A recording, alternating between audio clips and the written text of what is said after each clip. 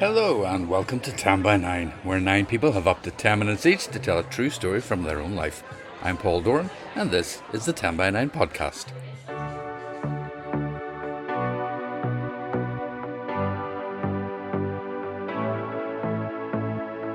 This week we celebrated our 11th birthday, and where better to be than in our home venue, the Black Box in Belfast. The theme was dark. Maybe not the most appropriate for a celebration, but we had amazing stories, and there are 3 of them for you on this podcast. Let's run round the Harbinsons' caravan naked. What? We headed downstairs for breakfast, and just as the lift doors closed, I knew that the elevator wasn't the only thing descending. In blind panic, I sent Mark to get Andrew in from the grave digging, whilst I phoned the vets to let them know of the miracle that had just happened. Okay, well, let's get on with it. And first up is first-timer Julie May Noteman. I need to explain that I had just met Julie earlier that day, as we're both on a master's course together, so it was a real surprise when she mentioned 10 by 9. Here she is with her dark story. To understand this story, you must first understand the nature of the man I am married to. He has at times a serious intensity, often pushing him so deep into single-minded thought that it renders him oblivious to the rest of the world. On the flip side, there is this little boy within. The little boy who loves tennis, in fact, any sport. The little boy who loves games. The little boy who loves puzzles. The little boy who loves adventure. At any given moment in any given day or night, that little boy might unexpectedly arrive into the silent, mundane, and ordinary and toss it upside down. Our caravan is close to the shore, with a privileged wide gap of grass to one side and caravans snugged into the other. At end of season, the nights begin to draw in. From mid-August on, the caravanners comment upon this on a daily basis, as though nature has played us a curved ball. Unbelievable how early it gets dark these nights, calls Brendan, as he strolls past carrying a grandchild's coat while pushing an empty buggy. Too true, I reply. It was almost dark by 9 last night. That'll be the start of it, says Brendan. Indeed, I reply sagely. Batten down the hatches. The dark at the caravan has never been a scary, what's round the corner darkness. It is more of a comforting, under the duvet with a torch kind of dark. Caravan darkness brings its own calm stillness. Moon reflected on lapping water, quiet breathing. On this particular evening, at end of season, when the night had indeed drawn in, he and me were sitting at the front of the caravan, gas fire on, too late for any meaningful activity, too early for bed. Let's play a game, he said. The aforementioned little boy had arrived full of twinkle and excitement. I have an idea. I waited. Let's run round the Harbinsons' caravan naked. What? I said, are you serious? He was serious. No, absolutely not. No, we are not running round the Harbinsons' caravan naked. How can he even think that's a thing? But it's dark, he said, as though the darkness justified the rashness of this suggestion. No, I said. You're no fun, he said. Pause, slightly wounded. He had pushed a button. I am fun, I countered with my best, oh, look at me, best fun girl ever, voice. But you won't run round the Harbinsons' caravan naked, he said, turning his head to the side as he did so. Someone might see us, I bleated with less conviction. Unfortunately for my rapidly weakening case for the defence, the Harbinsons were not actually in their van that evening. An unusual occurrence, as they are 10 out of 10 top marks for caravan attendance people. To the left of them were Billy and Nell, who, due to ongoing health issues, were rarely seen out during the day, let alone wandering in the dark trying to spot streakers. What about Sandra and Susan at the front? I challenged. That's just a risk you have to take, he said with a frisson of excitement. He loves an element of risk, my husband. I pulled out my trump card. There could be glass out there. And what about your Achilles? Or your ankle? Running in the dark on hard ground, no shoes, asking for trouble. Months of injury. No tennis. Okay, he conceded. We can wear our trainers.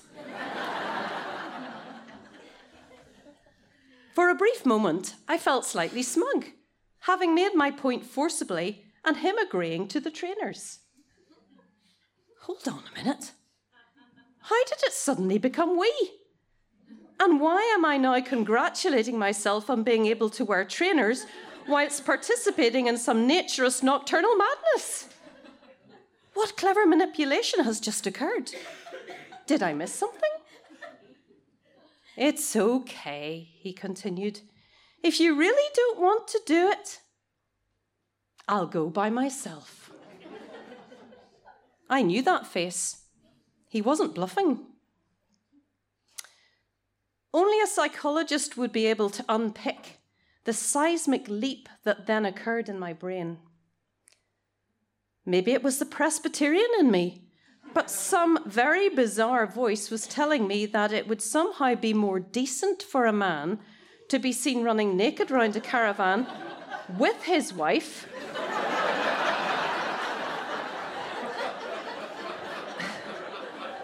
than without.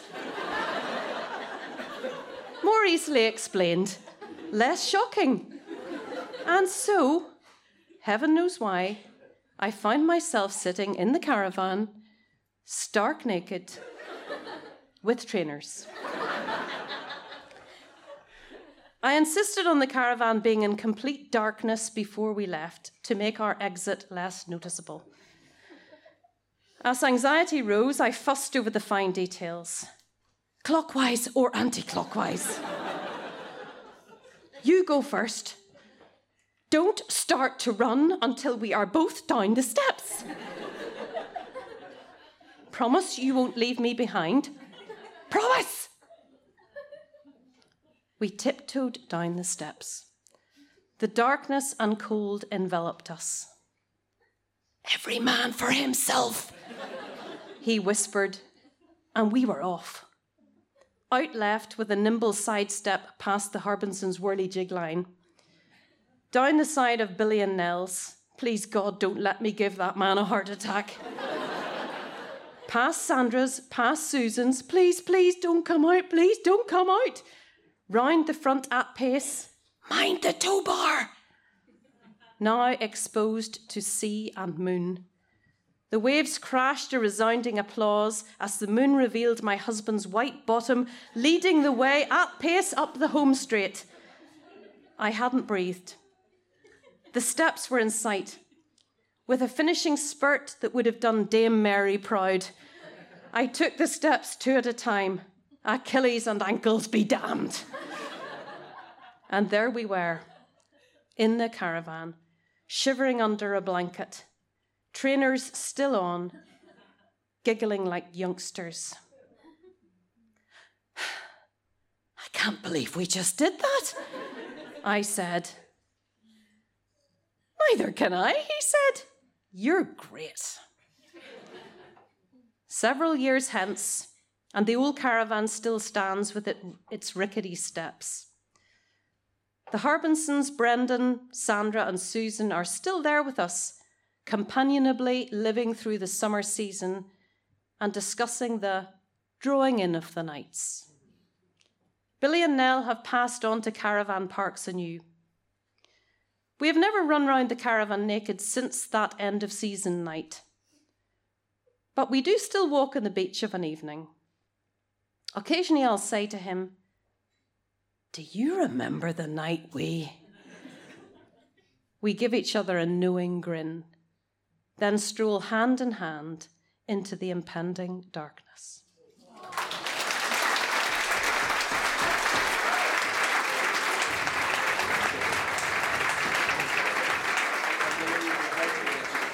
Thanks so much, Julie. I don't know how I'm going to face you in seminars now, but hey. And the Harbinsons rang, they're moving. Don't worry, Julie, I won't tell anyone in class. It'll just be between you and me and the listeners. Thank you, and come back soon. And if you think you can follow in Julie's naked footsteps, mind your Achilles, then get in touch through our website at 10by9.com. We are always looking for storytellers. Or contact us through our social media channels, Facebook, Twitter and Instagram. Okay, next up, and we need a holiday. So here's Dave Thompson to transport us to the wonder of India. In my experience, there are certain things you expect when you visit India. It is vibrant. There is so much colour it makes Belfast look very drab by comparison. There is insane traffic, amazing food, occasional power cuts, and stomach bugs. Most people I know have succumbed to a stomach bug at some point or other in India, even on a short visit. I have been to Chennai in southeast India twice, both times with my dad. On the first occasion, we were afflicted by the runs, literally within minutes of each other, leading us to play a rather strange tag team with the ensuite, according to level of desperation. At the same time, we met up with another group of 4 men. We all had a barbecue together. And that night, all 4 of them had the runs within a couple of hours of each other. If you're interested, we put it down to the shrimps. On my return a year later, I tried my very best to avoid picking up another bug. Washing hands, using hand sanitizer, being careful what I touched, etc. But when you're working with a group of primary school children who are delighted to see you and are up close and personal all the time, it's not that easy. So we arrived on Saturday, Sunday, Monday, all went well. And Tuesday morning, I felt a little bit of abdominal tension, shall we say, as I got up and getting dressed. There was a slight gurgle and a sort of a squeaky noise. And I don't like to obsess about these things, but when previous experience has proven that you may need to clench and run at a moment's notice, it is best to pay attention. We headed downstairs for breakfast, and just as the lift doors closed, I knew that the elevator wasn't the only thing descending. It wasn't a large hotel. It wasn't a long lift journey, but it felt like an eternity until the doors opened again on the ground floor. I sped past the breakfast area towards the downstairs toilet, along the dark corridor that didn't have any artificial light, and in through the loo door. As the first door shut behind me, I pushed open the second door and dashed into the room. Simultaneously, all the lights went out. It was dark. Properly dark because there were no windows and no natural light leaking in through the 2 doors from the dull corridor beyond. It was brilliant Indian sunshine outside, but absolutely none of it had made its way into my part of the building. It might be the only time in my life I have been in absolute darkness. Because of the immaculate timing of the power cut, I had not been able to get my bearings in the room. I knew I was in the middle of a room, but I had no sense of where anything was. I stumbled to the nearest wall and began to feel my way along it until I came to a row of strangely shaped sinks. You're getting ahead of me. I felt my way from one to the other, working round the room in a process of elimination, trying not to panic, but also knowing that time was not the only thing that was about to run out.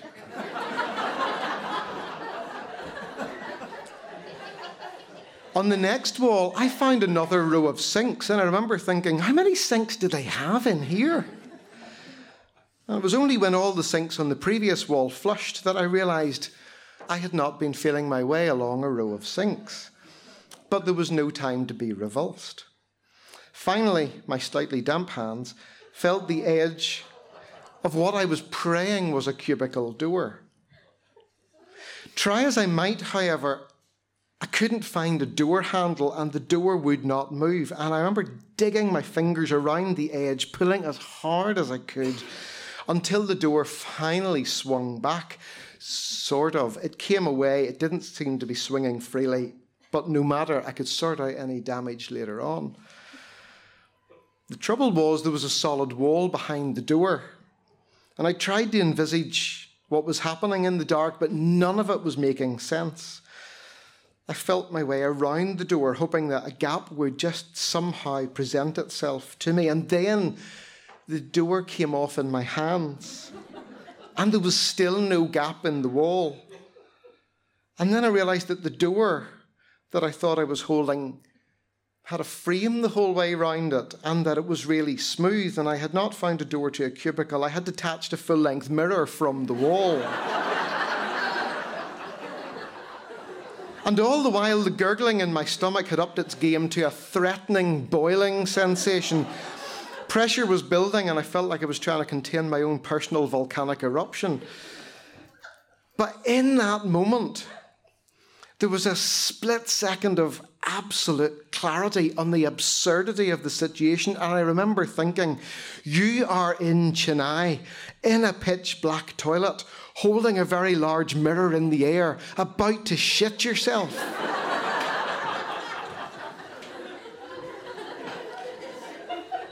I set the mirror down, and thankfully next on my route around the room, I found a door handle, not the cubicle door, the door I had come in by.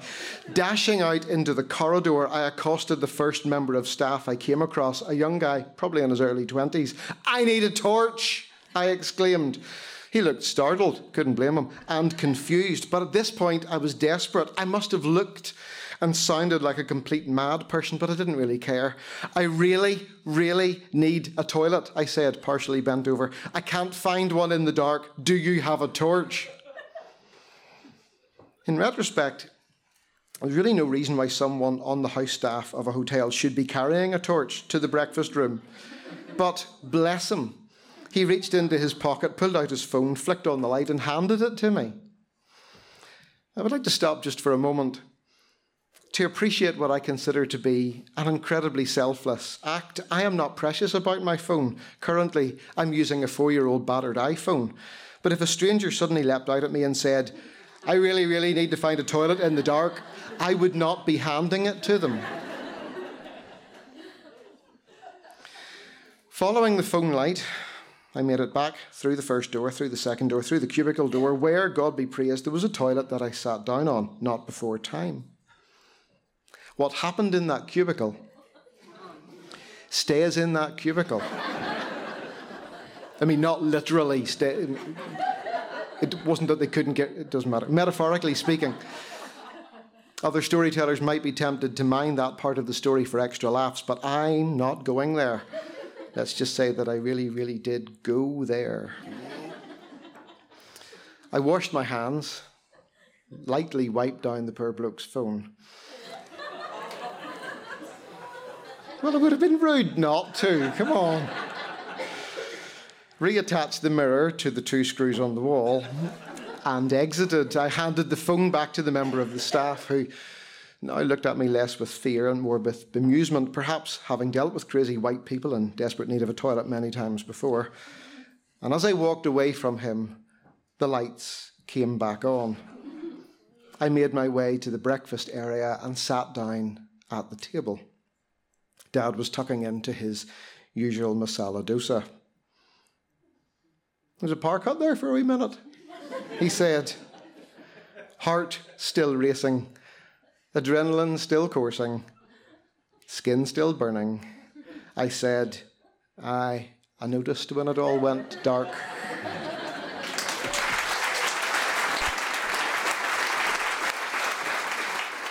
Thanks so much, Dave, not just for the story, but also for your discretion. Great to have you back at 10 by 9.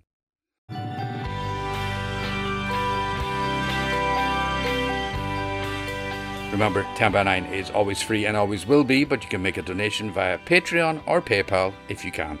Or maybe give the podcast a rating or review wherever you get your podcasts. We'd be very grateful.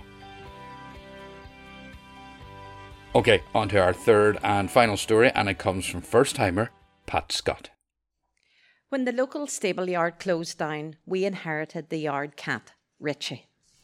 The animal lovers in our family longed for Richie to be cuddly and affectionate, but he treated us with disdain and cool indifference. Nevertheless, we loved him. One week he disappeared. I wasn't concerned about this because, as a farmer's daughter, I knew about tomcats and their philandering ways, and I fully expected him to return looking tired, thin, but happy. Sure enough, on Friday, he returned looking bedraggled and exhausted, but instead of eating to make up for lost time, he was neither eating nor drinking. By Monday morning, I decided to take him to the vet, where they admitted him for some tests. That afternoon, I had a phone call from the vet, a slow-talking, serious-sounding man who informed me that Richie had leukemia. I was devastated. As I said before, I'm a farmer's daughter, so cats were 2 a penny on the farm, and it would have been unheard of to take a cat to the vet, so I didn't know that cats can be immunised against feline leukemia and that all responsible cat owners get their cats vaccinated. The only knowledge that I had of leukemia was from the patients that I had nursed over the years. I burst into tears at the news and asked, "When does this chemotherapy start?" The vet floored me by saying, "Mrs. Scott, there'll be no chemo for your cat." "No chemo?" I sobbed. "Why can my cat not have treatment?" I was confused. "Your cat's condition is far too advanced for anything to be done," he said. "So how long does he have?" I asked. Silence. "Months?" Silence. "Weeks?" More silence. "Days?" "Mrs. Scott, your cat has less than 24 hours to live. Do you want me to put him down now?" At that point, I did what I often do under pressure and started to prattle at high speed. "You can't put him down yet. I have to collect my daughter from the airport. She's coming in on an EasyJet flight from Liverpool. I need to get the boys from school. One of them is after school football. And I need to tell my husband he's at work." On and on I went. When the vet finally got a word in, he asked us all to meet him at the surgery at 5 p.m. to see Richie and say our goodbyes before he was put to sleep. I phoned my husband Andrew, who was in the middle of a business meeting. I bawled down the phone. "Richie has leukemia." I could hear him excusing himself from the meeting before saying, "Who has leukemia?" "Richie has leukemia." I choked down the phone. Poor Andrew, he had heard incoherent burbling, but couldn't make out the most important detail: who was sick. We arranged that he would pick up our daughter from the airport. I would get the boys from school, and we would rendezvous at the vet's at 5 p.m. for the final goodbye. If you've ever been in a vet's waiting room at 5 p.m, you'll know that loads of people are arriving in from work to pick up their pets. We all sat in sombre silence in the middle of this throng before being called into our room. Richie was brought in and set on the examination table. Now, I don't know what had gone on during the day, but he was a shell of his former self. I couldn't stand to see him like that, so I went out to the waiting room, where I sat quietly, sniffling into a tissue, aware that people were surreptitiously glancing over at me. Moments later, the kids burst into the waiting room in various states of despair, ranging from dignified silent tears, Michael, inconsolable sobbing, Kathy, to open-mouthed howling, Mark. This was particularly surprising as he wasn't even an animal lover. Andrew brought up the rear, stony-faced, carrying the environmentally friendly coffin, that is, the cardboard box, with the remains laid out in it. We put the box in the boot of one of the cars, and the sad little funeral cortege wound its way home. Once home, I sent Andrew, still in a suit, out to the garden to dig a grave. Kathy and Michael went to their rooms to grieve in private and spend time in respectful contemplation. Mark and I kneeled beside the box, opened it up, and started to stroke the still warm Richie and say our final farewells. Richie, you were such a beautiful cat. Stroke, stroke. You were the most handsome cat ever. Stroke, stroke. We've always loved you. Stroke, stroke. To this day, I don't know what happened next, but as we stroked our beautiful dead cat, his head slowly started to rise up until it was almost out of the box. Mark and I looked at each other as the cold fingers of fear and disbelief gripped us. We both jumped to our feet and ran screaming out of the room. Unfortunately, we both reached the door at the same time and momentarily got jammed in the door frame. In blind panic, I sent Mark to get Andrew in from the grave digging, whilst I phoned the vets to let them know of the miracle that had just happened.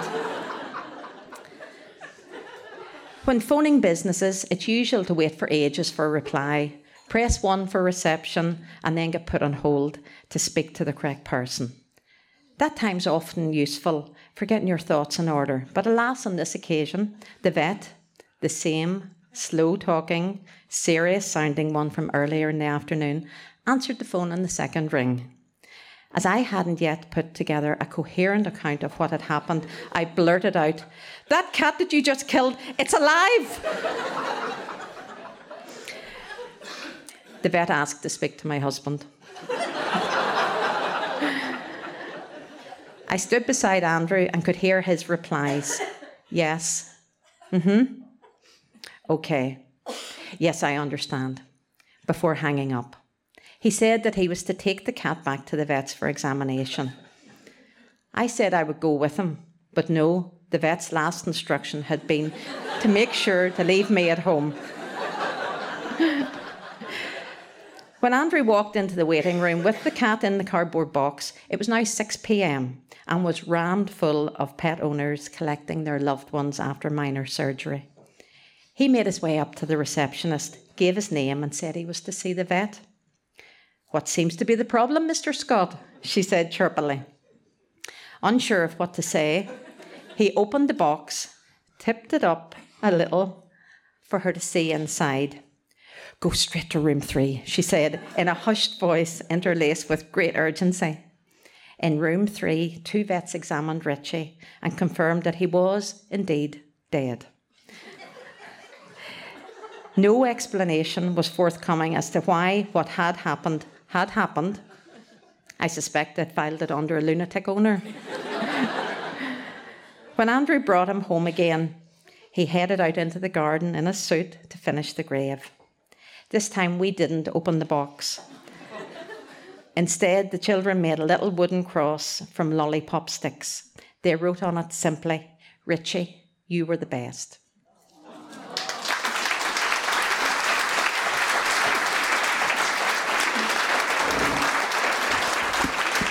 Thank you very much, Pat. I love the way you indicated to your daughter Kathy over here, just so that we can all know, just to laugh at you. Yeah, there you are. Hi, Kathy. Nice to meet you. You're very welcome to 10 by 9 as well. If you want to tell the other version of that story, we'd be delighted for you to come back. Our theme next month is going to be My Mad Mother. So, no, it's not. That would be a great theme indeed. Thanks for the idea, Padraig. But thanks mostly to you, Pat, for that amazing story. Brilliant.